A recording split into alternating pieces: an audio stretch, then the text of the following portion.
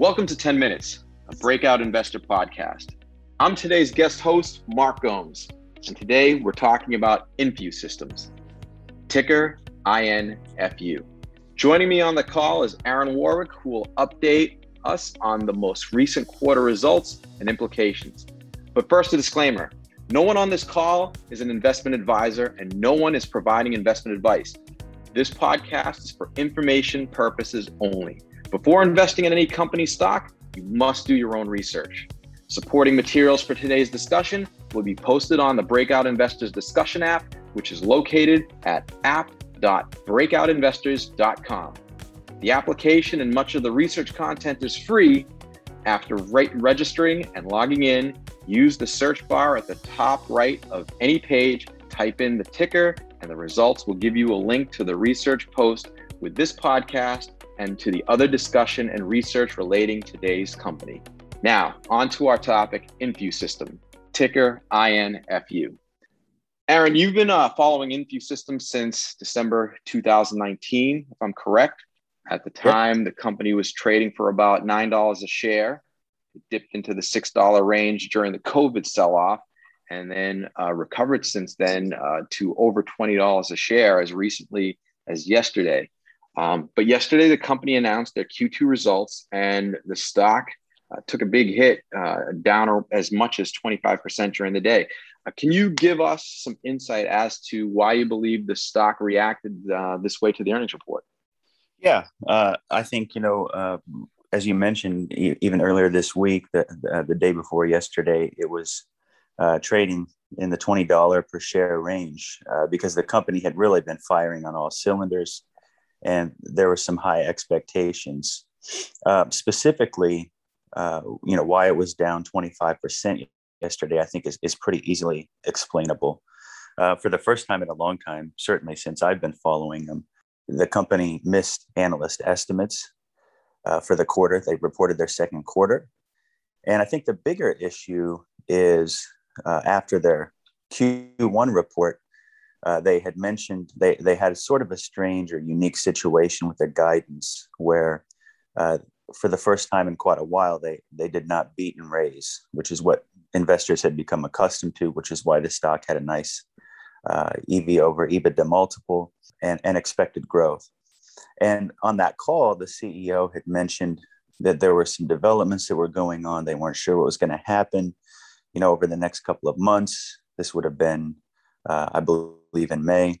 And so he said that he wasn't going to be raising guidance. They were holding it flat, but sort of indicated that he expected to raise it on the next call. So I think there was definitely some expectation that they would raise their guidance. So they came out yesterday. As I said, they missed analyst estimates slightly. And they also not only didn't raise their guidance, but said that they were going to come in on the lower end of the previous guidance, all of which is explainable, I'm sure we'll get into. But that was the reason I believe that we saw this negative reaction, and what I think was a major overreaction in terms of the share price dipping, as you said, 25%, as much as 25% yesterday.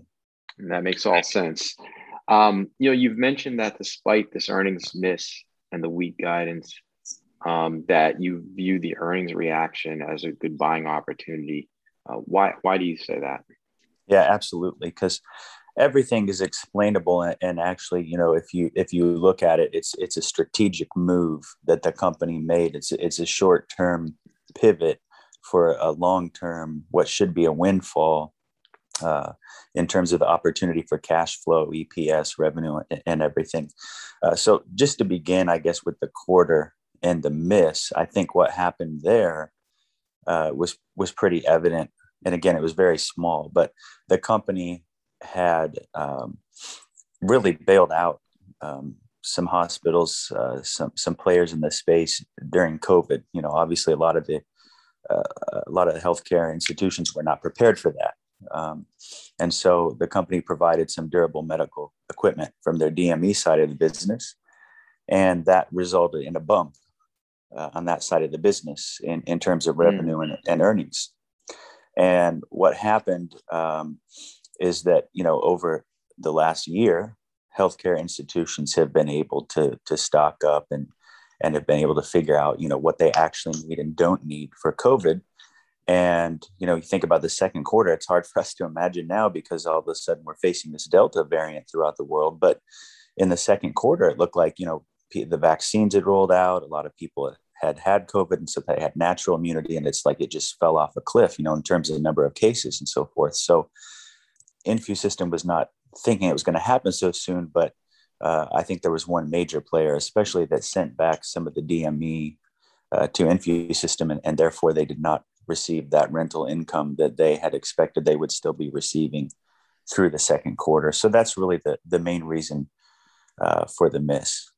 Okay, so it doesn't sound like there's anything wrong with the business at all. It sounds like it's a kind of a timing difference, related to the events that have taken place over the last 12 months. Then, yeah, absolutely. And if you look at if you factor out that COVID bump, as you might call it, in the DME business, you factor out what was responsible for that, and the DME business actually grew year over year. So the fundamental business, nothing wrong with it. But here's the bigger thing I want to get into, Mark, in terms of the guidance, because the guidance, obviously looking out at the next 2 quarters for the remainder of fiscal 21, calendar year 21 for them as well. And so what happened there is the company has pivoted because of some serious and significant opportunities in front of them. And so in order to take advantage of these opportunities, and we'll get into what each of them are and the opportunity in front of them, but in order to take advantage of those, the company needed to pivot. They needed to hire, increase their sales force. They needed to make some investment in equipment, and that is going to slow down their revenue, and specifically not even so much their revenue, but even more so, it'll increase their expenses and thus decrease their EBITDA margins in fiscal year 21. But this is all in preparation for what's ahead in 2022, 2023, and beyond for the next 3 to 5 years. And then, for the rest of the company's life, as long as they continue to execute. So there's 4 main opportunities, if you don't mind, I'd like to kind of get into, each of which could grow the business, or I should say each of which has the opportunity to be as big in and of themselves as the entire current business. Yeah, I actually heard that myself. I was on the call, and I love situations like this, by the way. In my experience, what you have is a company that had great momentum, and you have investors that like investing in companies that have momentum. And what they've done is broken the momentum from their current key focus to create the opportunity to expand into multiple offerings that each could be as big as the one they have today. Is that correct? Yeah, absolutely. And one thing I want to highlight at the beginning of this is it's important for us to note that the company, as you said, they've slightly pivoted, I would say, in the sense that they've slowed down what was a continuous trajectory of growth, but they've only slowed it down. It's only going to slow down for a quarter or 2. And it's not as though they're, pivoting into new business that's not part of their core competency. This is all related to what they have been building in their integrated therapy services division, what we call ITS for short. So it's not like they're doing something totally new. It's new areas of business to integrate into the ITS business, but they have the infrastructure in place. And that's why it's such a short pivot. And it really just requires getting the human resources in terms of the sales force and getting them trained and getting them out in the field. And then, of course, the revenue is always going to lag that by a couple of quarters. So there's 4 different areas. Yeah, go ahead. It seems to me like this is a very intuitive, expansion off of where they are. And, interestingly enough, it is reminiscent to me of a situation we saw with Zynex, ticker ZYXI, who also needed to invest greatly into expanding their sales force. And upon successful integration of the new sales force and getting them up to speed, the stock went from 3 to 30 over time. And it wasn't long because all this happened in 2018. So, first, do you feel that the company is well positioned to train and ramp its sales force? And then can you go into the other areas they're getting into? Oh yeah, absolutely. And like I said, this is not getting away from their main focus. It's just expanding upon it. So they already have the infrastructure in place. They're familiar.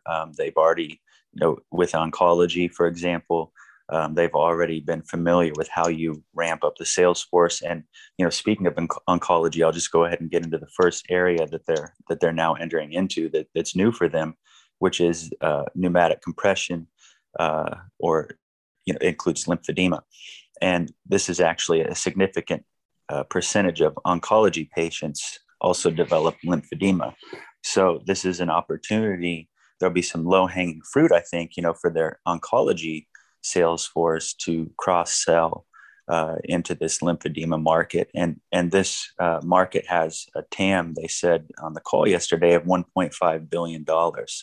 I need to talk to the company because normally they tell us a percentage of that TAM that they think they can get. And I don't recall them mentioning that on the call. But what they did say is, again, with all four of these we want to talk about, this is just the first.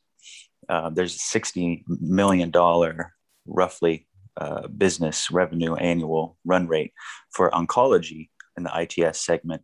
And what they intimated on the call is that all four of these, so lymphedema being the first, could turn into $60 million plus annual revenue opportunities within the next 3 to 5 years. That sounds great, Aaron. So what's the second area? Yeah, so the second area is wound care.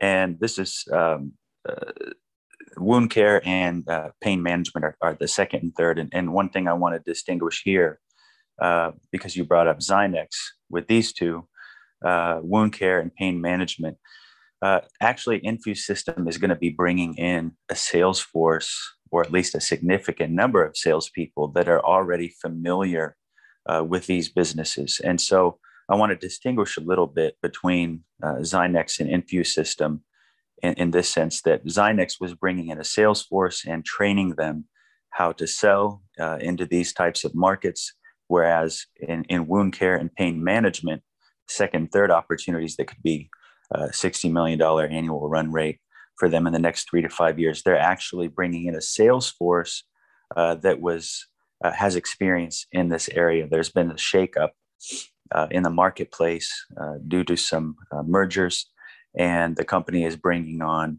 an experienced sales force already. So when we talk about wound care, the CEO guided on the conference call yesterday that there's a $600 million TAM in that market, and he believes, he said that his team will significantly shorten the time it takes to ramp to a 5 to 10% market share on that side of the business. So I think that could be something that we see ramp up pretty quickly again with this experienced sales force. No, that's a big difference versus bringing guys off the street and having to train them from scratch. I've personally been involved in situations like this in my prior life, and not only do you hit the ground running, but many times the salespeople actually start selling before they actually officially start at the company. So I would concur with what you see there. Yeah, one other thing I just want to highlight, a difference with Zynex, because I followed you on that one as well, and learned about that company and did enjoy the ride not from $3, but from probably about $9 up into the $18 to $20 range when I got off. And one of the things that that bothered me about Zynex is they were tinkering around with other devices and things of that nature. And with InfuSystem, again, none of this is like tinkering around or experimenting with anything. This is their core competency. They've got the infrastructure in place. So I do want to distinguish just a little bit there. There are some similarities to Zynex. I would say, for me personally, I see them all of the positives that Zynex had that you mentioned, with none of the negatives. No, I would definitely agree with that. I'm familiar with the product that Zynex offers, and it's complete apples and oranges to what InfuSystem is offering here. So Yeah. let's wrap up with the final point you need to make on these businesses they're expanding into. Yeah, so biomedical services is is the fourth area that they're expanding into, and this will leverage the DME side of their business. And I think actually that the return of this DME rental equipment will actually help start ramping up the biomedical services area, which is actually going to be a higher margin business for them out of the DME side. And the company said they can't say much about that at this time, but they do expect to be issuing press release soon that will make clear the direction they're heading. So there's really not much that I can say about that because they haven't disclosed much, but we do expect something in the near future. Okay. And lastly, what kind of risks do you see here?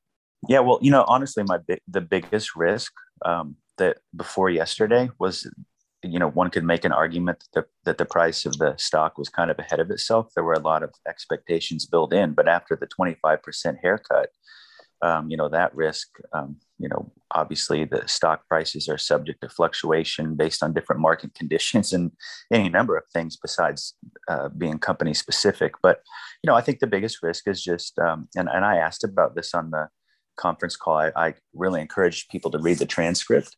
And, the last question I had was about their ability to do, these four things at one time. And I do think that is a risk, that potentially they would overextend themselves, but I don't feel that that's a huge risk. It's certainly not something that I think is going to happen, but I do need to put it out there. Anytime a company is expanding in this many different directions, it's a possible risk. But given their core competency and their infrastructure, and that this is not really branching out from that, I don't see that as being anything overwhelming. Maybe there'll be a few kinks in the road, but they'll work those out, and in the long run, I think they'll be highly successful. Well, in my experience, when situations like this arise, momentum and retail investors shoot first and ask questions never. That creates an opportunity that I often take advantage of. So it really seems like you found a gem here, but that's a bit over 10 minutes. So thank you, Aaron. This has been a Breakout Investors podcast. This podcast is meant to be an easy on-ramp to understanding today's company and the research and collaboration taking place at Breakout Investors. You can join the discussion on this podcast and for other breakout ideas on their discussion platform at app.breakoutinvestors.com. The Breakout Investor 10 Minutes podcast is syndicated and available on Apple Podcasts, Spotify, Audible, or wherever you get your podcasts. Please subscribe, listen, and give this podcast a 5-star review. I'm Mark Gomes. Take care. Some or all the speakers may maintain positions in the securities discussed in this podcast. The views in this podcast expressed are those of the speakers, not Breakout Investors. This podcast is for informational purposes only and should not be relied upon as a basis for investment decisions. Neither Breakout Investors nor any of its affiliates makes any representation or warranty, express or implied, as to the accuracy or completeness of the statements or any information presented by this podcast and any liability, including in respect of direct, indirect, or consequential loss or damage, therefore is expressly disclaimed. No one on this podcast is an investment advisor. No one is providing investment advice. Before investing in any company's stock, you must do your own research. Thank you for listening.